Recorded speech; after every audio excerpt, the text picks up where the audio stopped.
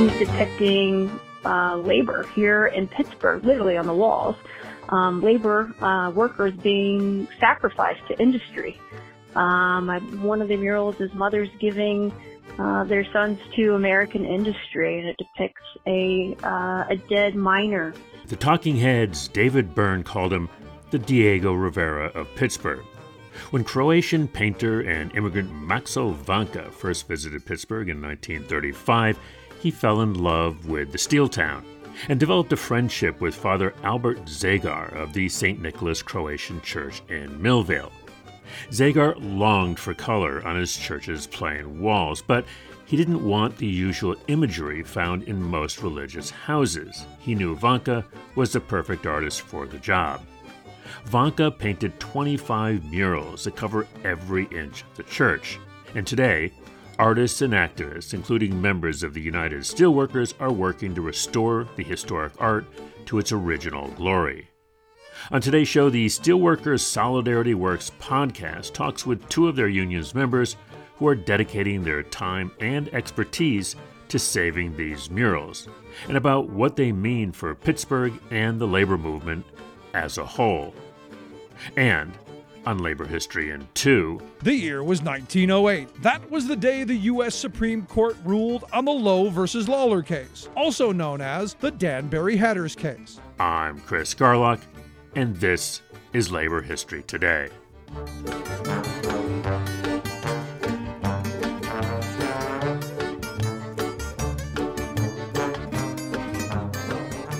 Maxo Vanka, born Maximilian Vanka in 1889, immigrated to America from Croatia in the early 20th century due to the growing fascist threat to his Jewish family.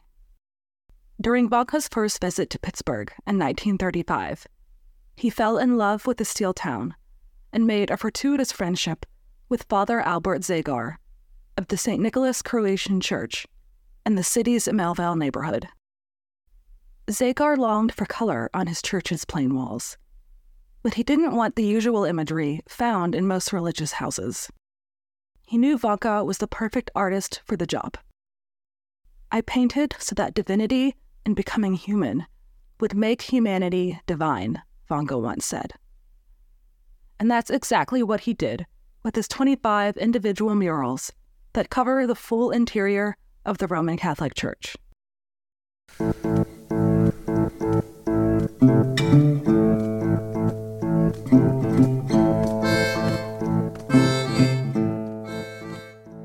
Vanka maximized his opportunity to pay tribute to faith while expressing his passionate beliefs about social justice, the horrors of war, and helping to celebrate an immigrant population. In 1937 and 1941, he adorned the walls that make up what is now often called America's Sistine Chapel, with striking images, such as a mother sacrificing her deceased son to industry, an angel wearing a gas mask, and Mary fighting on the battlefield. Decades later, artists and activists, including members of the United Steelworkers Union, are doing the painstaking yet incredibly vital work of restoring these murals to their original glory and raising awareness about the project and preserving its legacy.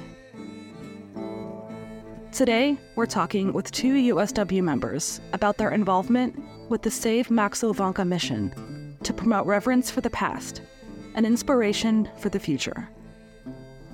They will share why they are dedicating their time and expertise to preserving these murals and what they mean not just for Pittsburgh, but for the labor movement as a whole. I'll see you on the other side.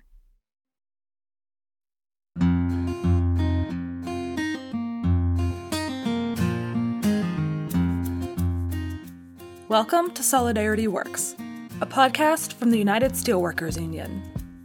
We're here to have conversations and start conversations about the past, present, and future of the labor movement, as well as talk about some of the work the union is doing with USW activists leading the way. Make sure to follow the United Steelworkers Union on Twitter @Steelworkers, and subscribe to our podcast on your favorite streaming service like Spotify, SoundCloud, Apple Podcasts, and more. I'm Chelsea Engel, proud member of the United Steelworkers, and welcome again to Solidarity Works.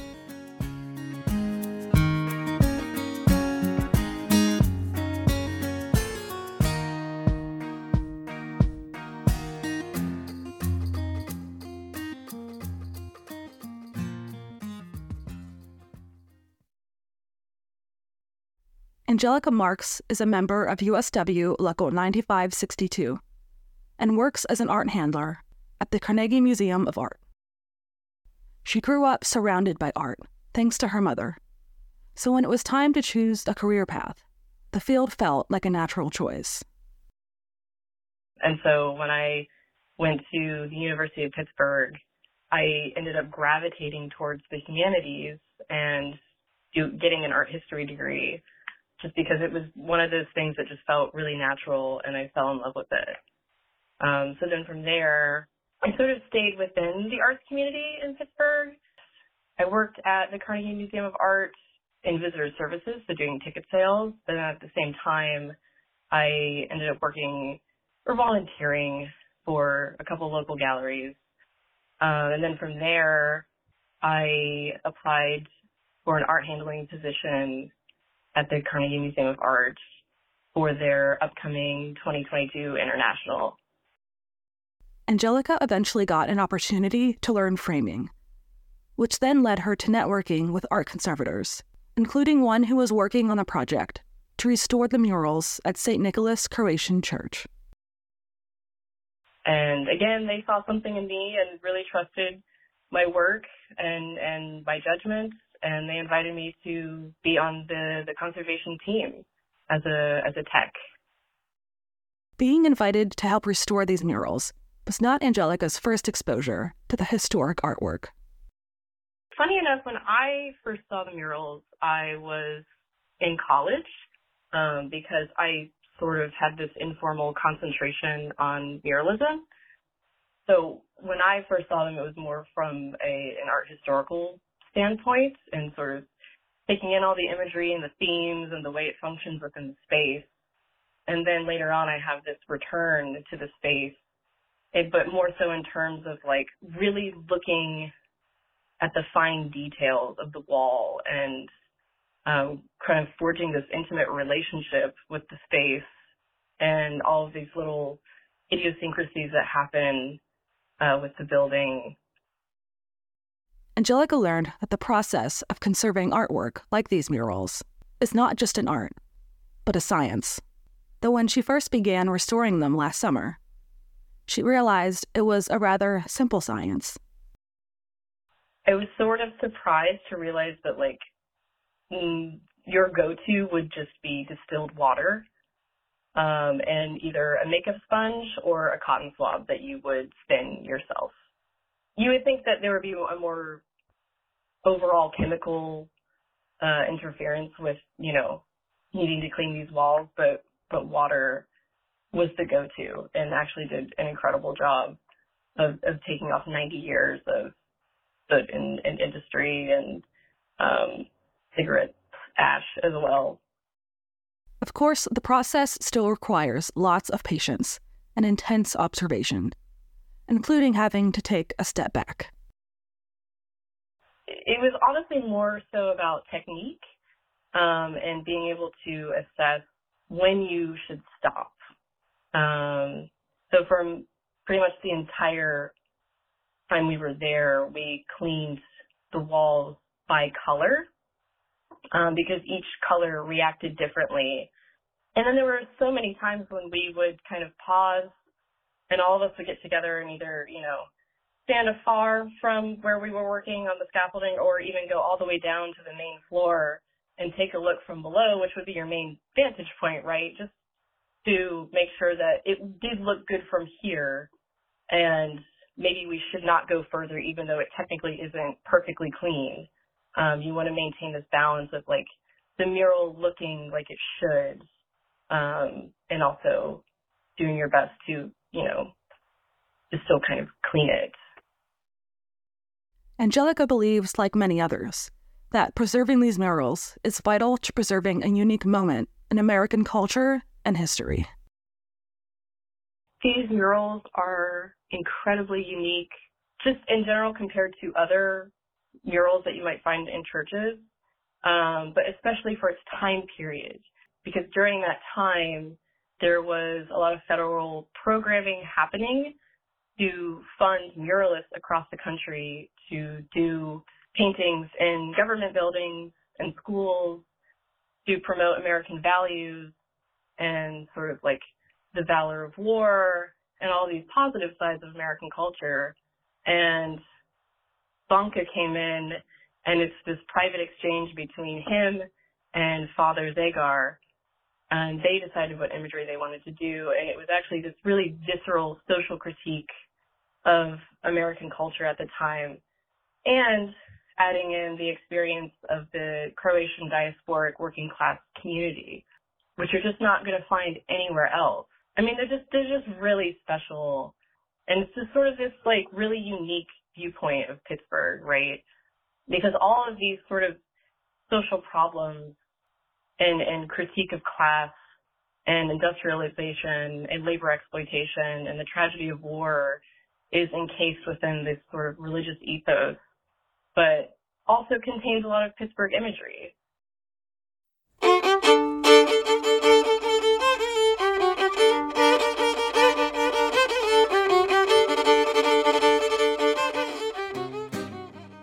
Angelica isn't the only USW member who is a firm believer in preserving Maxo Vanka's work.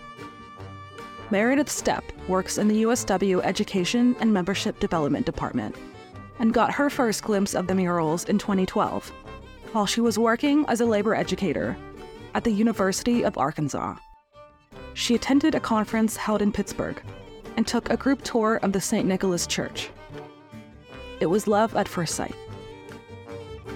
And when we walked in, it was just this miraculous murals that were 360 degrees all around, and were just completely astonishing. Just really, really, really not what you expected. Once Meredith joined the USW family in 2020, she became involved with a society to preserve the Millvale murals of Maxo Vanka, of which her colleague and now retired steelworker, Steffi Delmike, served as chair. Now, in 2024, Meredith has taken up the torch and leads the board in its efforts to raise awareness and educate the public about the murals. Meredith says this was a no-brainer, as a self-professed fangirl of Maxo Vanka and a lover of social realism, the style of art he perfected. And one of her goals is to spread his story and uplift his work to the same level as other artists of the genre. You know, very few people know about Maxo Vanka in our country, much less here in Pittsburgh. And it's, you know, I thought, what a treasure. And of course, the intersectionality with he's depicting labor here in Pittsburgh, literally on the walls. Labor workers being sacrificed to industry. One of the murals is mothers giving their sons to American industry, and it depicts a dead miner, and you can see the mills in the background, and it's all supposed to be set in Pittsburgh. So of course that, you know, spoke to the work that I do for the labor movement, and as well as my passion for that sort of genre of art. It was a no-brainer for me. I mean, they were in my crawl and I couldn't get them out of my head since I saw them in 2012. And I was, one of the things when I was moving here, was excited that I would be in such close proximity to them again, and to have the privilege of knowing Steffi and her being confident in my abilities to serve the board in some meaningful way. I wasn't going to miss the opportunity. So I jumped on it. To Meredith, one of the most important reasons to preserve these masterpieces is because the themes they express are still relevant today. Her favorite mural in particular probably could have been painted while we were speaking. One of my favorite murals is called The Capitalist, and it depicts what you would think very much a robber baron or industrialist at the time would look like. He's got a top hat, he's got a monocle, fine outfit on, and he's feasting alone, basically as a banquet, for one, at his dining room table. And he's being served by a black butler, and there is another individual who is on their hands and knees with a handout in front of him that he's very unaware of or indifferent to. And they're also positioned at the same level as the dog under the table, both sort of on the same footing and like trying to just get scraps out of this person. And he's reading the stocks in one hand and smoking a cigarette with the other, and even sort of dismissing this bounty of food in front of him.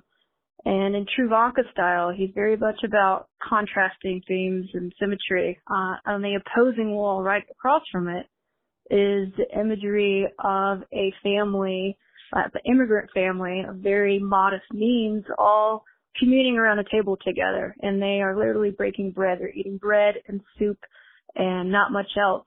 But you see in the background, Christ is imposed, and he seems to be blessing this family and this collective, whereas this sort of individualism and very much, it's very clear, greedy accumulation of the capitalist is, and are being contrasted, and the message is very clear.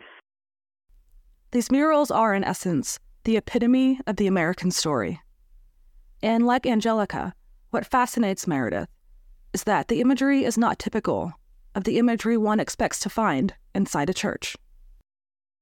I don't know about you, but when I go into a church and I look at a lot of the imagery, I find it interesting, but I don't necessarily relate to it or understand its function in my life now.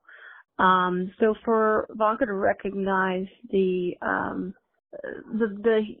humanitarian imperative of religion, I'm not sure that's exactly what I want to say, but to really reflect, like, what our values are, what are the values of Christianity, and what are our values as Americans, and what are our values economically, and that those are still issues we're struggling and wrestling with to this day, and our workers certainly are, and are confronting. As dark and haunting as Vanka's depictions are, Meredith sees beyond the surface to find hope for future generations. I think the nice thing is to know that, this isn't a fight we've given up. It's one that will continue for a long time, and wherever there's injustice, there's resistance. And I think those are the sort of messages that we get. And in that way, I think it's very uplifting.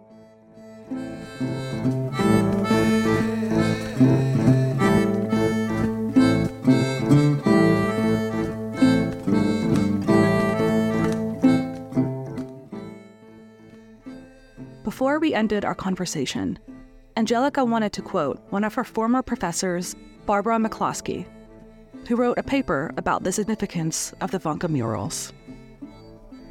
She says that Vanka's murals preserve an awareness of the conflicts and possibilities that define Pittsburgh, its social fabric, and its role in what America was and the promise of what it could be in the modern era.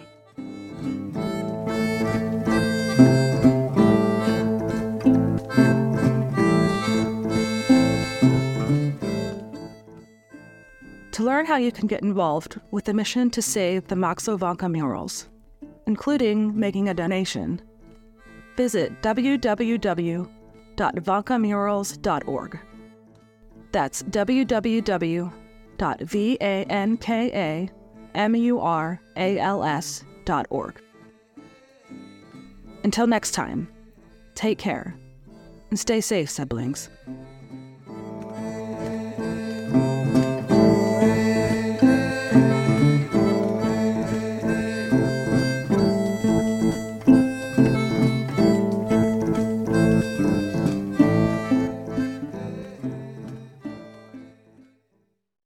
I'm Rick Smith, and this is Labor History in 2. On this day in labor history, the year was 1908. That was the day the U.S. Supreme Court ruled on the Lowe versus Lawler case, also known as the Danbury Hatters case. In 1902, the United Hatters of North America attempted to organize the fur hat company, D.E. Lowe & Company. Lowe refused to meet with the union. The union struck and called for a nationwide boycott of Lowe hats. The AFL assisted in popularizing the boycott. They worked to convince retailers and customers not to buy from Lowe. The company sued the union's business agent and hundreds of its members. Lowe claimed the union violated the Sherman Antitrust Act of 1890 by interfering with interstate commerce. The Sherman Act had been designed to control big business monopolies, trusts, and cartels like the Standard Oil Company. An 1893 case, United States versus Workingmen's Amalgamated Council of New Orleans, established that the Sherman Act applied to labor unions as well. In the Danbury Hatters case, the Supreme Court ruled that the union combined to restrain trade or commerce among several states. The union countered by arguing that the union did not interfere with the transportation of hats and were not themselves engaged in interstate commerce. But the union lost. In addition to violating the Sherman Act, the court argued that individual union members could be held personally liable for damages incurred by their unions. The union was eventually held liable in damages amounting to $235,000. The AFL pushed back, demanding reforms in the Sherman Act. Partial reforms came with the Clayton Antitrust Act of 1914, but it would be another 20 years before the Norris-LaGuardia Act would exempt organized labor from antitrust injunctions.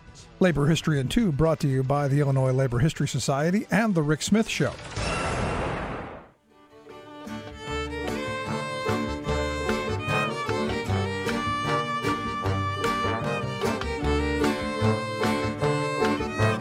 That's it for this week's edition of Labor History Today. You can subscribe to LHT on your favorite podcast app. Even better, if you like what you hear, sure hope you do. Like it in your podcast app, pass it along, and leave a review.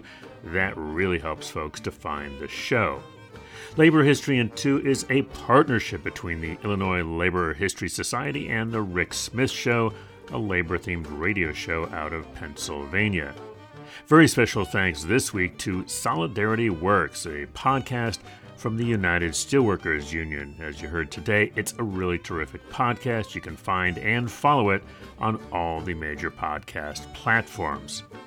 Our music was Ora din Klechani Jagansko Oro by the Underscore Orchestra. Labor History Today is produced by the Labor Heritage Foundation and the Kalmanovitz Initiative for Labor and the Working Poor at Georgetown University.